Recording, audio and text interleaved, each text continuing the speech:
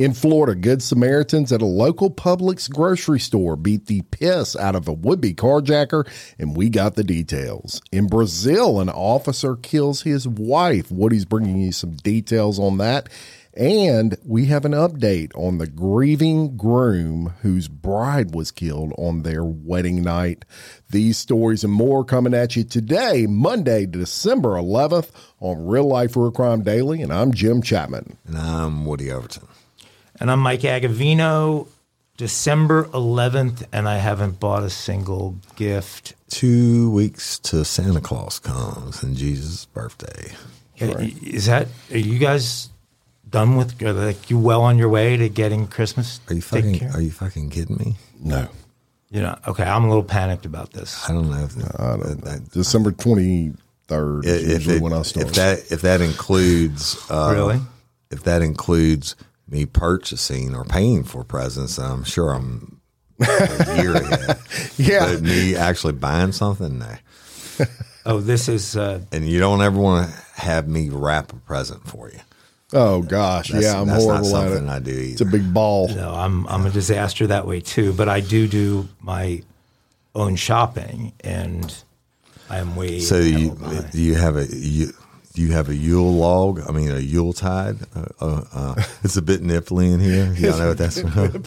When Clark's at the counter talking to the girl, and he said, "Oh, I'm just looking for my wife, my dear poor wife." And he said, "Oh, no, her name's Mary." She said, "What a coincidence! My name's Mary." No shit. And he said, "No shit." That's the all-time Woody favorite Christmas movie, Christmas Vacation. Dress up for it every year, reenact it.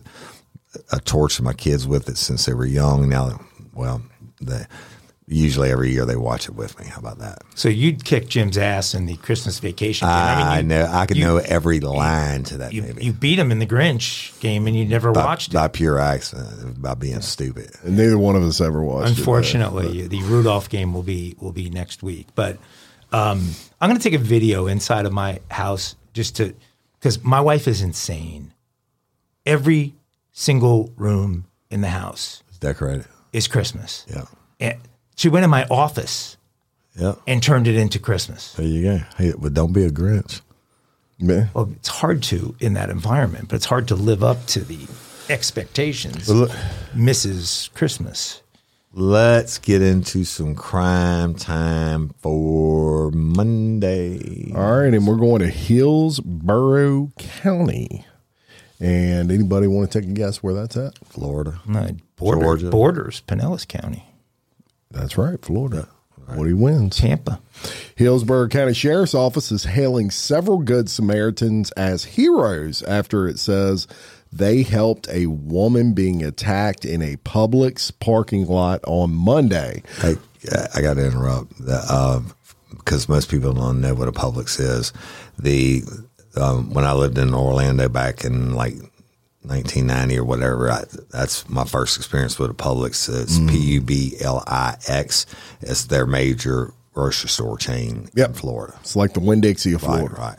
So, and they also have Tom Thumbs in Florida, and they don't have them in Louisiana. That's true. And that's just like more like gas stations. They have Piggly Wigglies, too. No, we still have some Piggly Wigglies here. Robert Moore, 42, approached the 65-year-old victim in the parking lot of the Publix. Deputies said he knocked her to the ground and stole her keys. They added that some people nearby saw the attack and they stepped in immediately. One person called 911 and two others detained Moore until police arrived and took him into custody. And detained is a very loose term in this case. Right. The swift actions of these Good Samaritans echo the strength and unity of our tight-knit community. That from the sheriff. Moore has been charged with robbery by sudden snatching. How about that? Battery on a victim over 65 and battery. Now, two things are great about this story. First, it's one of several stories lately that we have covered where Good Samaritans have gotten involved. Rather than a bunch of people sitting around with their cell phones getting footage for the next TikTok video. People were taking action. And when we say take action, look, it's important in this one, because when you check out the booking photo of this guy, well, let's just say they flat out whipped his ass. Gave him his issue. And so we're going to show you, we're going to post this on the Facebook page, but this guy face looks like hamburger meat now. Let's just say that. So shout out, great work to these folks for coming to the aid of this 65-year-old absolutely lady. More people should do it. Yes. Right? Well, we could turn the whole country around if everybody just started giving a fuck about it. That's right, and quit just filming it. And, amen. Sudden snatching is a crime. That's got to be a Florida term I've never heard of before. But I'm glad. I like it. I'm glad it's sudden a term, snatching. Sudden snatching. So, real life, real crime style, y'all. Jim alluded to this in the headline, but there's a whole lot more story to than just this police officer that killed his wife in Brazil. And, you know, I'm the South American correspondent, so I'm bringing you the story. I'm not going to use my Portuguese because, you know. They were Spanish speakers. No, they're not. Brazil, they speak Portuguese. Well, 60% of the country, 40% speak Spanish. Because you studied that.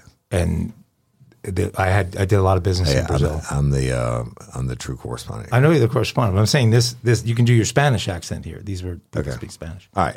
So a Brazilian police officer punched his wife repeatedly before shooting her dead in broad daylight in the city of Sao Paulo on Sunday. Surveillance camera footage showed Erika de Lima, 33, stepping out from the driver's seat and pulling open the right passenger door to force her husband, military police officer Diego de Lima, 36, out of the vehicle. The woman could be seen dragging the cop out of the car before he steps out with a gun in his right hand. He then fired a shot, just missing his wife's head. He then hit her in the face with the gun 5 times, that's more commonly referred to as pistol whipping, before firing 2 shots into her chest. The disturbing video shows the woman stumbling around before she collapsed dead against the bumper of the car. After killing his wife, Diego got back into the vehicle and drove up the street. He then returned and dragged the body towards the sidewalk. At one point, De Lima placed his wife's body in the car and drove her to a nearby hospital where she was confirmed dead. He was arrested after he confessed to shooting her. However, he told the cops that she tried to take his gun away during the argument, which the surveillance video does not support. He is facing a femicide charge, y'all. Wow. So she was pregnant. Oh. And Erika de Lima is a mother to 2 daughters from a previous relationship, and Diego de Lima had been married for just 6 months. Erika had filed a police report back on October 30th, claiming that he threatened her with a gun and pointed at her head. However, she, as so many domestic violence cases, she declined to press charges and did not ask for order of protection. That means he's groomed her back in. The cycle of violence, the will, oh, babe, it's okay, and they had the makeup period until it happened again. But the incident reportedly stemmed from an argument the couple had after leaving a club where Diego had gone into a jealous rage. Crazy, right? All over the world. Brazil is a real life, real crime.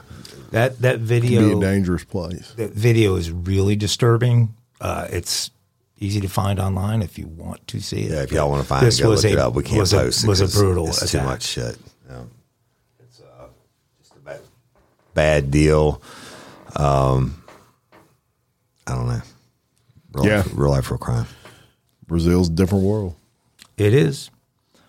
Guys, we've done some qualitative research, and do you know what the #1 television show for Real Life, Real Crime Daily listeners is? Their favorite. If you say anything to do with what I think you're going to say. It's a Lifetime show or something. It's bullshit. For Real Life, Real Crime listeners, probably Dateline or Cold Case Files. Or I'd say, like that. I'd say Dateline. But in Mike's world, it's going to be something like to do with it'll be Orange County Housewives. Housewives of Guys are way Palm off. Beach. It's Yellowstone. which is also the number one program on television, period. Yeah. I mean, I watched everything to do with it. Is it still? Yeah. Do you know well, they moved it on to CBS. So they took the old seasons that had only been on streaming and put them onto CBS in primetime and brought CBS's primetime numbers way higher than they'd been in forever. And I had to put them on TV for my dad a couple weeks ago, and he watched them all, the whole seasons over again. But shout out to Taylor Sheridan. I actually went back and found out, did you know, not only did he do Yellowstones and all the spin-offs and other shows that I've watched, like The King of Marestown and all that, but he did a lot of movies. And some of them not so famous, some famous. I just love everything that dude does. It is amazing. He's had an amazing string of hits, and it's not just everything in the Yellowstone universe. Right, He's branched out and done some very different work that's been really successful. This is bizarre, this story, because what's happening is he is at war with one of his stars right now, and not Kevin Costner over whether he's coming back to the series or not. This is a different situation. So while fans wait for the second half of Yellowstone's final season to debut, some legal drama has started between the show's creator and one of his stars. We all know Rip Wheeler on Paramount Network's Yellowstone, who's played by Cole Hauser. He's been a fixture on the show since it debuted in 2018. Rip leads the ranch hands on Yellowstone's Dutton Ranch, which is run by Kevin Costner's character, John Dutton. Rip's also married to Beth Dutton, played by Kelly Riley, who's probably the most beloved character in the series. An off-screen legal battle between the producer of TV's #1 show and one of his stars has stirred a lot of attention. Let me be the first to suggest that perhaps this is all a big promotional stunt, but if it is, it's an effing great one. Bosque Ranch is the brand name for the wide-ranging business empire of Yellowstone creator Taylor Sheridan. Bosque Ranch has filed a lawsuit against Free Reign. Free Reign is Yellowstone star Cole Hauser's coffee company. The trademark infringement lawsuit, filed on November 21st in the Northern District of Texas, alleges Free Reign of, quote, unfair competition and false advertising. Bosque Ranch, which also has a coffee brand, claims that Free Reign uses a brand mark strikingly similar to Bosque Ranch's registered trademark, potentially misleading consumers. So we've got the creator of the show and a star of the show, both with coffee brands that are using branding that looks similar to each other. Bosque Ranch's brand mark infuses the letters B and R, Bosque Ranch, and it looks like a cattle brand, while Free Reign also infuses its two letters F and R, so BR and FR. The lawsuit alleges that Bosque Ranch has been using the intertwined BR brand mark since 2004 and secured federal registrations in 2020. Bosque Ranch launched its craft coffee brand back in June. Hauser turned the brand Longhorn Coffee, based in San Angelo, Texas, into Free Reign back in August. The company launched its first coffee brands with the Free Reign logo in October. Bosque Ranch claims Free Reign did so without their authorization. The lawsuit alleges the two similar brand marks will cause consumer confusion since both Sheridan and Hauser are connected to Yellowstone and both actively promote their brands. Bosque is seeking permanent injunctive relief damages and profits from the defendants under both the Lanham Act and Texas law for the alleged infringement. The lawsuit comes just a month after Paramount confirmed the show's final episodes will debut in November of 2024. This comes just months after it reported that Kevin Costner will be exiting the series in the first half of season 5. Although the studio did soften the blow to Yellowstone fans by announcing two spin-off series, one entitled 1944 and the other is currently titled 2024.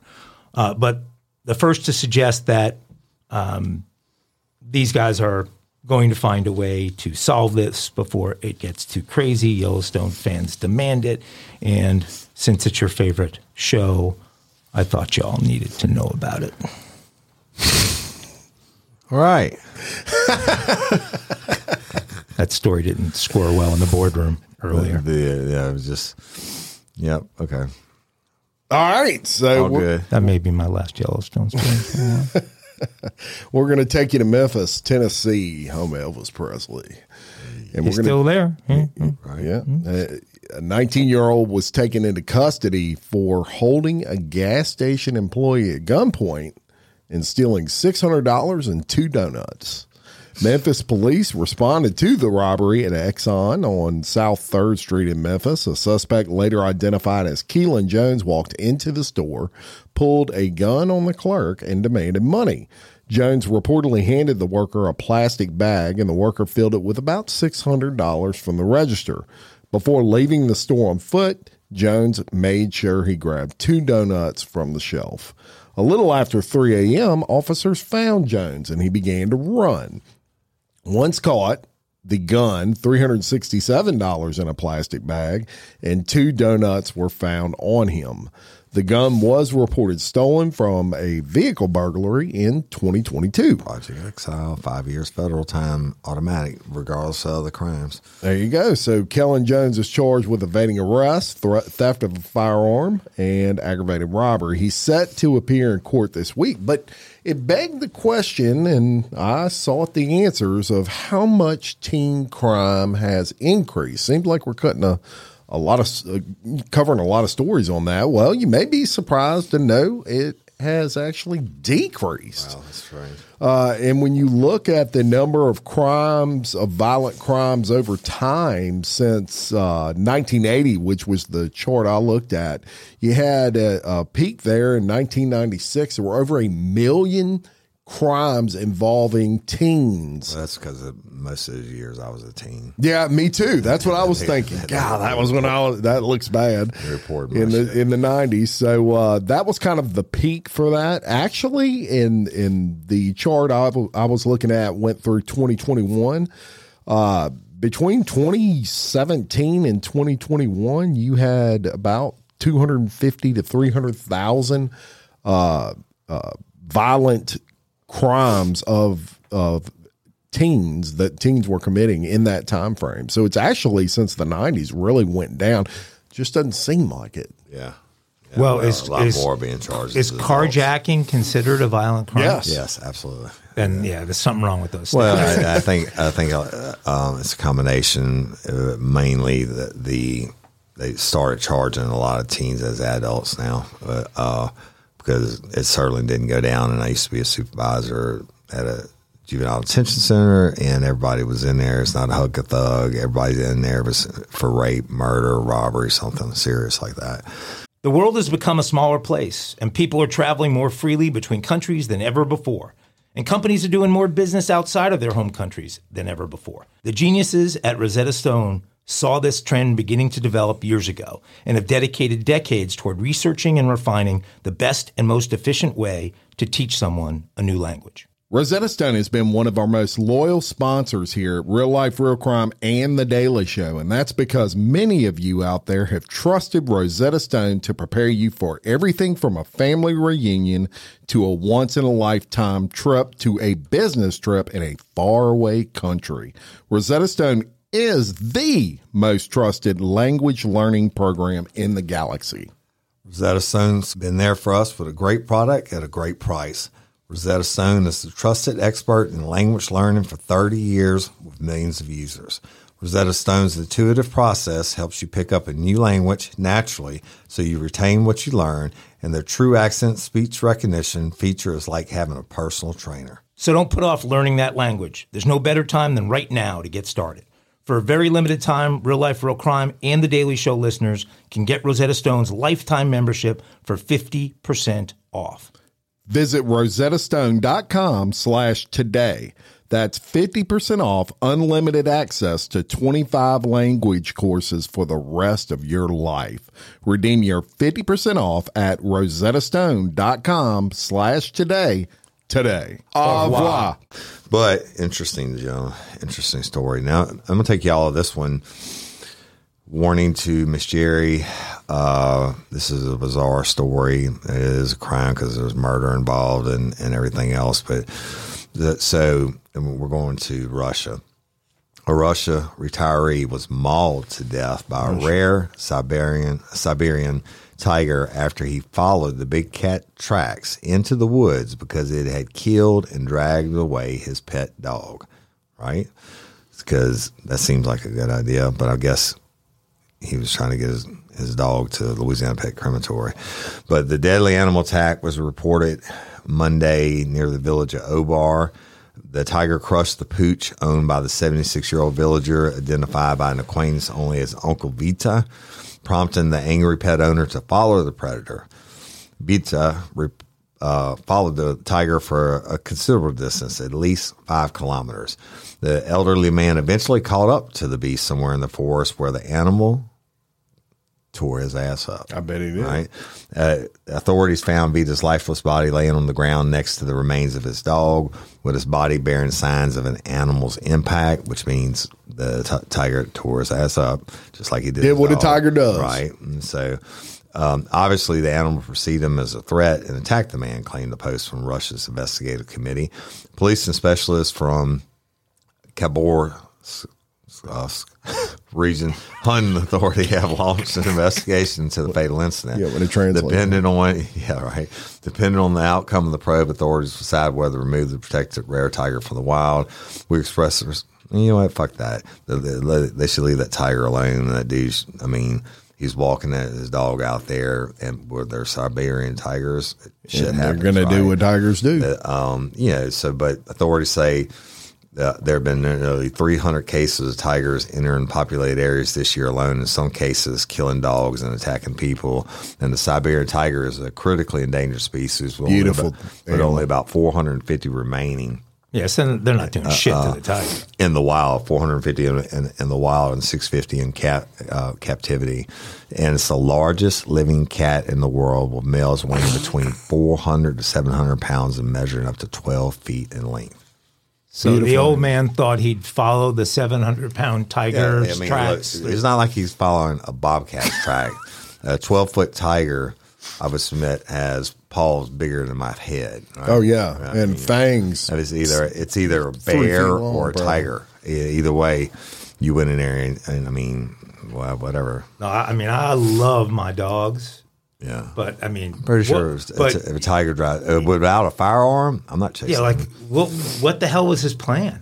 I don't know. Get in there. And there is no plan. Do you think he was going to talk it out with the tiger? Ivan Drago couldn't have stopped that. Right. If he had a plan, it's like Mike Tyson. Everybody's got a plan until they get punched in the mouth, or so they get clawed in the face by a Siberian tiger. And you think that you think the tiger knows he's a protected species too? Think about how what a badass you would be at 700 pounds, 12 feet long, and you're protected. I know the tiger knows that he's the baddest MFer in the woods. And I would guess maybe because he is protected and they don't hunt him and shit, that they're not scared of humans. So I don't know. Yeah, and they're beautiful animals. Yeah. How did they almost kill him off? Just for the furs, for the coats? So. Probably like everything else. Is Mike the tiger a Siberian? No, it's a Bengal tiger. Oh, that's right. Well, he had several. Yeah, he had one of they're all Bengals. So you're right. I forgot about that. They're Bengals. What was the white one? He had a white one. They didn't have a white. Mike does, yeah. No. Not as the full-time mascot. I've been going to Mike Tiger's cage since I was a little kid. We're talking about two different things. I'm sorry. We're talking about Mike the Tiger. I thought you were talking about Mike Tyson's Tigers. Oh, no. Fuck Mike Tyson's Tigers. I seriously thought you were talking about Tyson's Tiger. Okay, Mike the Tiger, yeah. My cat. Yeah. No, he's seriously, well, you've seen him in the movie, but I did the show with him. He's got him some tigers. Yeah, well, good for him. Yeah. And they like him. They cuddle. It's cats. Yeah. Well, my son came down. I forgot I had done these back when I was doing the Tyson podcast. I did these Merry Christmas Tyson shirts. Merry Christmas. That's Mike in a Santa hat in the sweatshirt. And it says Merry Christmas on them. And people love those things. Yeah. But you need to give me a signed glove from a bar. Merry Christmas. He's back in shape, man. I'm watching some videos. Mike looks like he's ready to go. I watched his stand-up shit, and it was actually pretty good. His one-man show? That was a great. I was like, what the Tyson? hell? That was that really was a entertaining. great show. Yeah. tell you something. That guy is actually a brilliant guy. He is a deep guy. This is an interesting story. A former Georgia police officer is now suing the department for discrimination, alleging he was forced to cut his dreadlocks that he had grown in connection to his religion, despite this law, which is called the Crown Act, being in place. More on the Crown Act later. Milton Myree, 36, filed a lawsuit for an undisclosed amount of damages on Sunday against the city of South Fulton Police Department, claiming they forced him to cut his dreadlocks or he would not be able to become a police officer. Myree had moved his family from New York to Georgia in January of 2021 to work for the police department, where he claimed he was given the ultimatum. When he was moments away from signing his contract and beginning his police academy training, Myree said former Deputy Chief Connie Rogers told him he had to cut off his locks in order to work for the department. Myree claimed he asked several times for religious accommodation, but was told no. According to the lawsuit, Myree is a member of the Rastafarian faith and wore long natural locks to symbolize his connection to biblical wisdom and that they served as his spiritual energy conductors. He had grown his locks for 20 years in accordance with his Rastafarian religion, and on a single day he was asked to turn his back on everything he believed in, said the lawsuit. The lawsuit also argued that the police department had a sex-based double standard, as Myree witnessed female officers who were allowed to wear dreadlocks. In February of 23, Myree said he was finally able to speak with someone from Human Resources and was informed about the possibility of religious accommodations.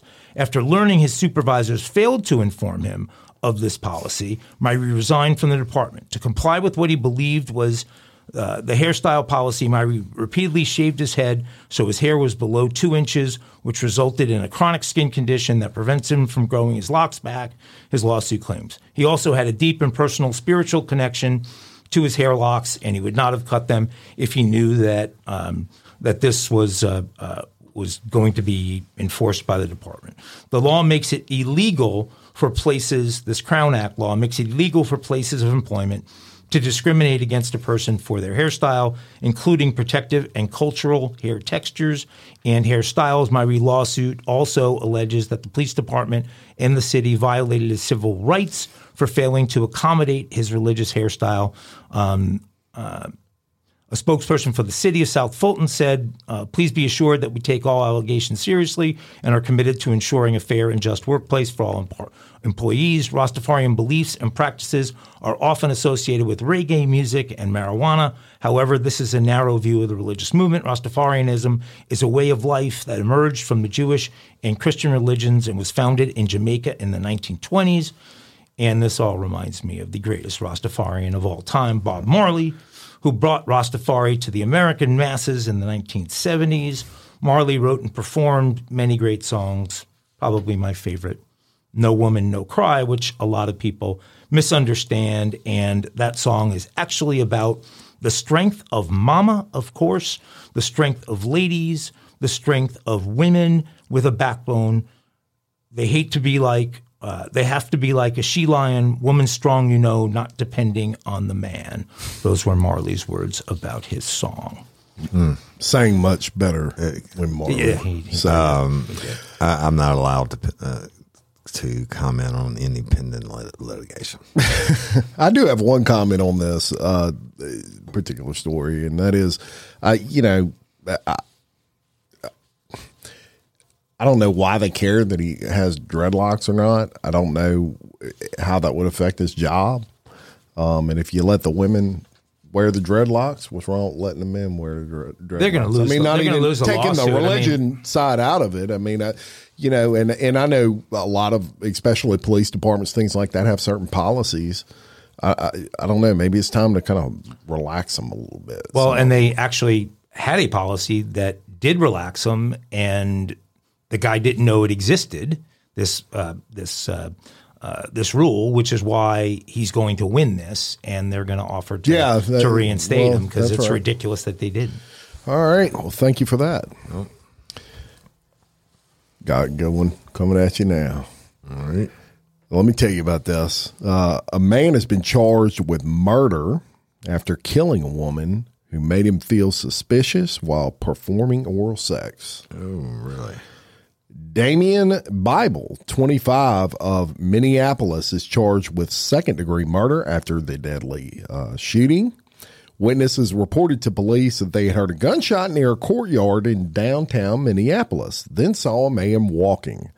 Using surveillance footage, investigators were able to follow the suspect from the courtyard to a bus stop station downtown. He then went into an apartment building. Apartment management was able to identify Bible for investigators from a photograph provided by police. Speaking with authorities, Bible initially claimed he was not involved in the shooting, but later admitted that he once was shown the video footage gathered by investigators. He then eventually admitted to shooting the victim, saying she was making him feel suspicious while performing oral sex on him.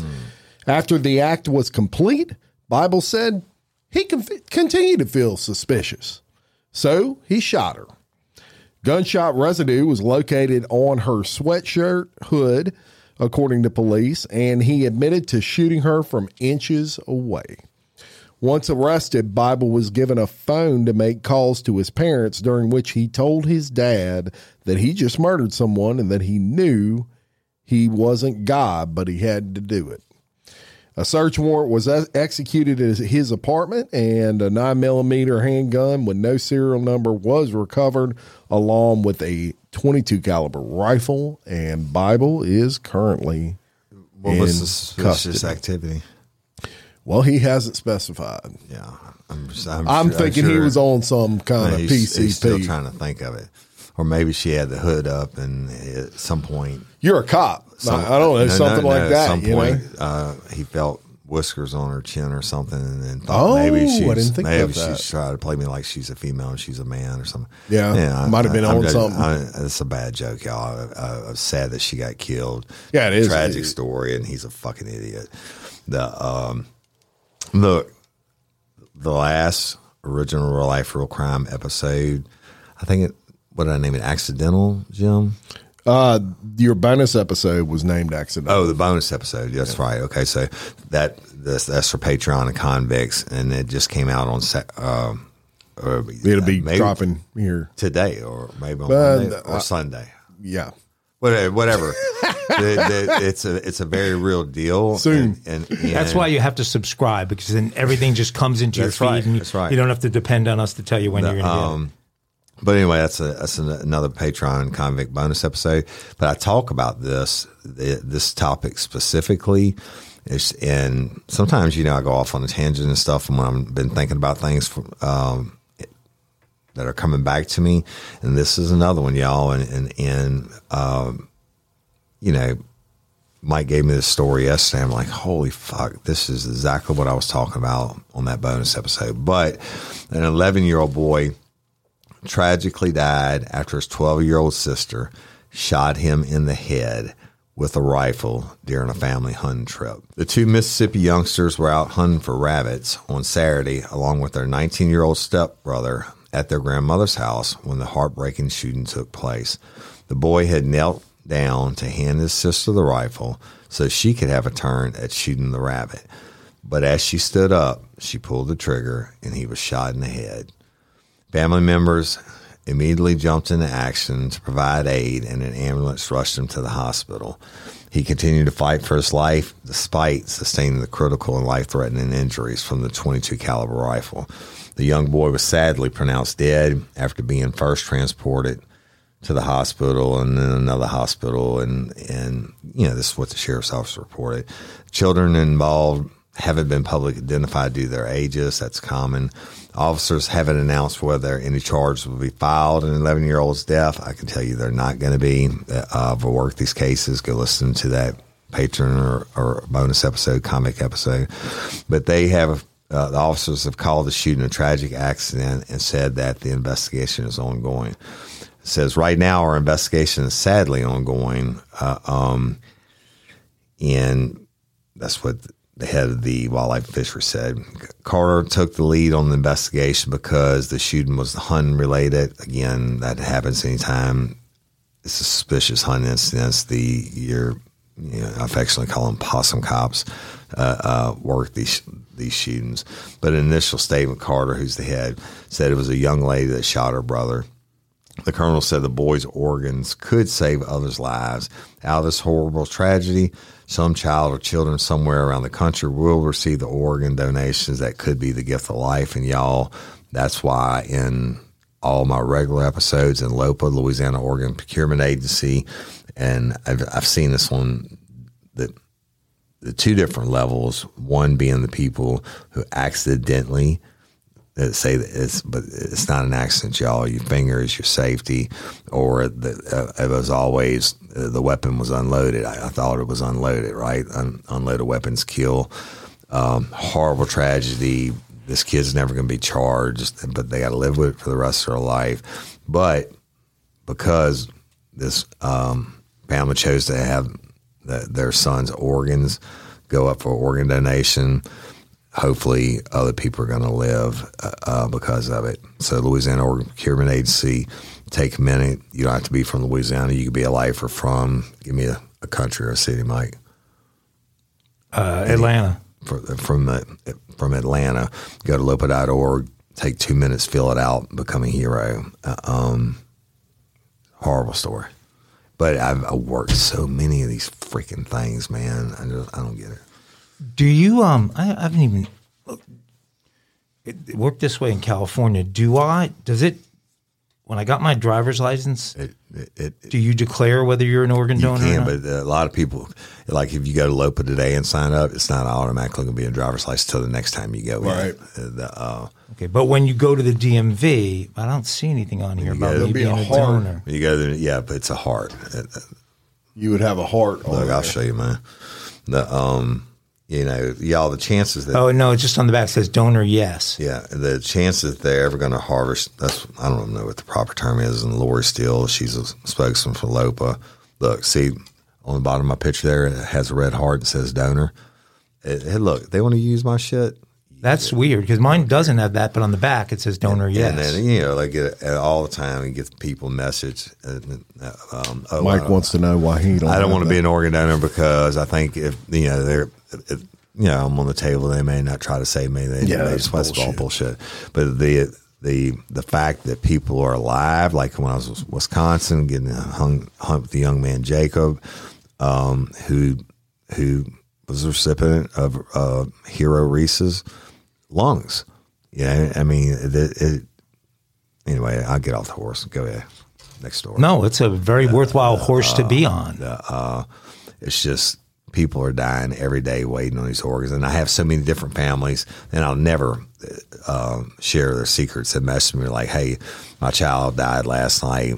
LOPA came in, and we absolutely, they use his organs, but we would have never known about it had it not been for you talking about it. And they took care of us. And look, they're a nonprofit. They take care of them through and through, even years and years afterwards. Like Reese's mama is the she's a big advocate naturally for LOPA now, but they still, whatever. It's good shit, people. Well, look, and I'm sure for the families that lose someone, there's at least some level of... Well, both of these families, when we were in Wisconsin, it was Reese's family and the recipient's family, and now they're bonded for life. So it's crazy. That's a part of the club I don't want to be a part of. Yeah. Understood. Okay, so back in April, Real Life Real Crime Daily shared the story of this tragic killing in South Carolina where couple had just gotten married. They're in this golf cart driving in the area where the wedding party was to be, and they get slammed into by a female driver who is 3 times the legal blood alcohol level, and the bride is tragically killed, and the husband is badly injured as well. So. This thing has evolved in a really strange way. The mother of that bride who was killed is taking legal action against her son-in-law, accusing him of fraud and dishonoring her daughter amid a battle over insurance claims and settlement cash. Samantha Miller, 34, was the woman who was killed on April 28th on Foley Beach in South Carolina. Jamie Lee Komorowski, 26, was the driver that had the blood alcohol level that was 3 times the legal limit. The Auric Hutchinson, age 36, was the husband. Hutchinson was left, as I said, severely injured. Miller's mother, Lisa, was initially effusive in her praise of Hutchinson, saying he was like a son to her. But she has now petitioned the court to remove him as executor of his late wife's estate, claiming that their marriage was not legitimate. At stake is a potentially large legal settlement. In October, 2 South Carolina beach bars settled a wrongful death lawsuit for allowing Komorowski to get visibly intoxicated before she crashed. The Crab Shack and the Drop-In Bar and Deli were among several companies which agreed to settle with Miller's estate, as did Progressive Northern Insurance Company. The amounts of those settlements have not been made public, and a judge still has to approve the petition of approval of the death settlement. So no one has received any of the money at this point. Lisa Miller has challenged the settlements in court, first filing, then withdrawing, then refiling a motion to intervene in the case. She told the Post and Courier local paper that she felt Hutchinson was sidelined, sidelining her from the payout, which is not what her daughter would have wanted. Auric and I agreed several times that Sam would want us to do everything together, given we were the 2 most important people in her life. I never wanted to challenge the validity of the marriage. I never wanted to dishonor Sam, but I feel like Auric is dishonoring my daughter in going against her wishes. Miller's attorney, Jerry Meehan, accuses Hutchinson of attempting to orchestrate a money grab carried out in secret. He said Lisa Miller's main reason to intervene in this is to protect the estate of Samantha Miller and all of the rightful heirs. He added there is no reason to rush the process and cloak in secrecy. This was a money grab from minute one. Meehan has seized on the fact that the marriage was not registered until May 1st, and the license was signed by Hutchinson's aunt and uncle while he remained in the hospital. His aunt said she had known the husband and wife for 36 years. Hutchinson was 36, but Miller was only 34. When he died, the aunt and uncle also mistakenly said the couple had lived together after their wedding, which obviously they had not. Hutchinson said that he was saddened by the turn of events and offered his mother-in-law half of the money. His lawyers said the questions about the marriage certificate were a distraction and called Lisa Miller's motion to intervene morally questionable. He insisted she was not being cut out. So the husband says he's offered to give her half of the money, doesn't understand what the problem is, and the problem is the mother has found this angle where the marriage certificate wasn't signed yet and some things weren't recorded, and so officially she can legally say they weren't married, and therefore everything would go to her instead of 50-50. So it seems like the mom is the one playing the tricks because she's threatening to take the legal side, take the criminal side, and that they weren't legally married. 10-4.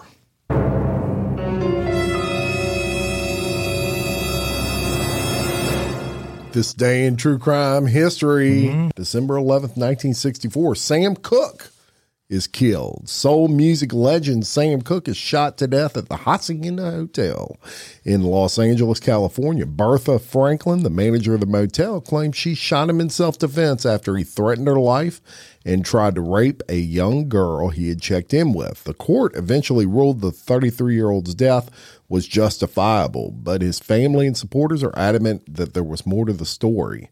As Muhammad Ali once said, if Cooke had been Frank Sinatra, the Beatles, or Ricky Nelson, the FBI would be investigating. So that was 1964. Crazy. Big news back then. I didn't actually know that. Yep. 1978, the Lufthansa heist took place December 11th. 6 thieves steal $5 million in cash and an additional $875,000 in jewelry from the JFK International Airport in New York during the largest cash robbery in American history. As referenced in the 1990 film Goodfellas, the men pulled up to the Lufthansa cargo building at the airport around 3 a.m., took several employees hostages, and loaded their loot. Lucchese family associate Jimmy Burke was suspected of being the mastermind behind the heist, but he was never officially charged, and detectives never recovered either the money or the jewelry. There you go. And finally, in true crime history for December 11th, in 2008, my most hated guy ever, in my opinion, Bernie Madoff is arrested. American billionaire and financier. It was that long ago? Bernie Madoff is arrested in 2008 in New York City on charges of running a Ponzi scheme that was one of the biggest investment frauds in the history of Wall Street. As early as the 1980s, he was swindling clients by lying about the returns on their investments and paying off his initial investors with funds from new clients. But as the economy crashed in 2008 and investors tried to take all their money out at once, Madoff was caught. His clients lost as much as $65 billion in total, and Madoff was sentenced to 150 years in prison. Ultimately, he died in a North Carolina prison cell due to kidney disease at the age of 82 on April 14th, 2021, and that is your December 11th, this day in true crime history.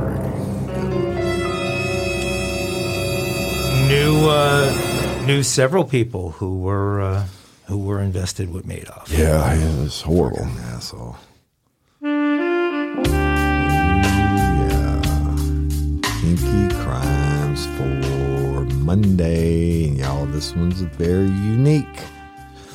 A brazen man with an apparent foot fetish, which we talked about a lot. I know that a lot of y'all got it. It's just not in my bag. But a foot fetish who allegedly broke into a luxury Nevada resort on 2 separate occasions to cradle unsuspecting women's feet as the victim slept. Guess what? His ass now in custody. Mark Anthony Gonzalez, 26, who is accused of being the infamous Lake Tahoe foot fondler. Hey, right? I like that What name. a great fucking name. Was arrested at his home in Atwater, California on Tuesday. 2 women staying at the Club Wyndham South in Nevada each woke up at 4:30 a.m. on a Sunday and a Monday to find the creep fondling their feet. During the early morning hours, an adult male entered the 2 State Line Resort condominiums by opening unlocked screen doors. Lock your doors, people. Once inside, he positioned himself at the foot of the bed and rubbed the feet of 2 separate adept females while he masturbated into his hands. Good grief. The intruder bolted out of the resort rooms through their exterior sliding screen door after his victims awoke to the terrifying ordeal. Each female awoke from their sleep as the subject was rubbing their feet, the cop said. Once awake, the females confronted the male subject, and he ran like a little bitch. The suspect was later identified via forensic techniques. Maybe a little sperm count. Following his arrest, Gonzalez was booked and on multiple charges, and he's been held in jail. The Nevada police said, Chief said, I am extremely pleased that my investigators were able to identify, locate, and arrest this individual. And he is also suspected by law enforcement of trespassing and stealing women's shoes in California and pleasuring himself while in that, more commonly referred to jacking off. DCSO investigators said Gonzalez was already known to local law enforcement in the Atwater County, where he was a suspect of numerous crimes, including the theft of women's shoes, trespassing, and sexual gratification, again, masturbation. During some of these incidents, it appeared to the investigators that Gonzalez's crimes were escalating in nature, obviously. The 2 women, who were strangers to one another, both were standing on the ground floor of the resort, and of course, we'd tell them he left their doors insane. Imagine waking up, dudes rubbing all over your feet, and jacking off. Right. What about when that guy? I would kill that. When that guy arrives at prison as the Lake Tahoe foot fondler. I would think. I mean, he'd be held in higher esteem than a child molester, probably higher esteem than a tree jumper, which is a rapist. But he's going to be right there in the level. mix. The Lake Tahoe. A little prison justice. He's probably going to have Real Life, Real Crime original, which came out Saturday late due to me not in Vision Podcast Studio. We talk about prison justice. Foot fetish. Foot fetish. You know, that's one of the top I'm not saying I fetishes. never played around with feet and shit. I mean, Yeah, but I ain't got no fetish with it. I'm not trying to get off on it. No. Foot fondling. I actually think probably the least attractive body part. I mean, if you were going to have a fetish on, definitely on me. I could slit your throat with my toenails. I mean, ears player. are kind of nasty. I'm not really in that. You know, I don't know. Ears, nose, feet. I'm not even gonna say what I am. I'm just a man. Yeah, kind of a boob guy.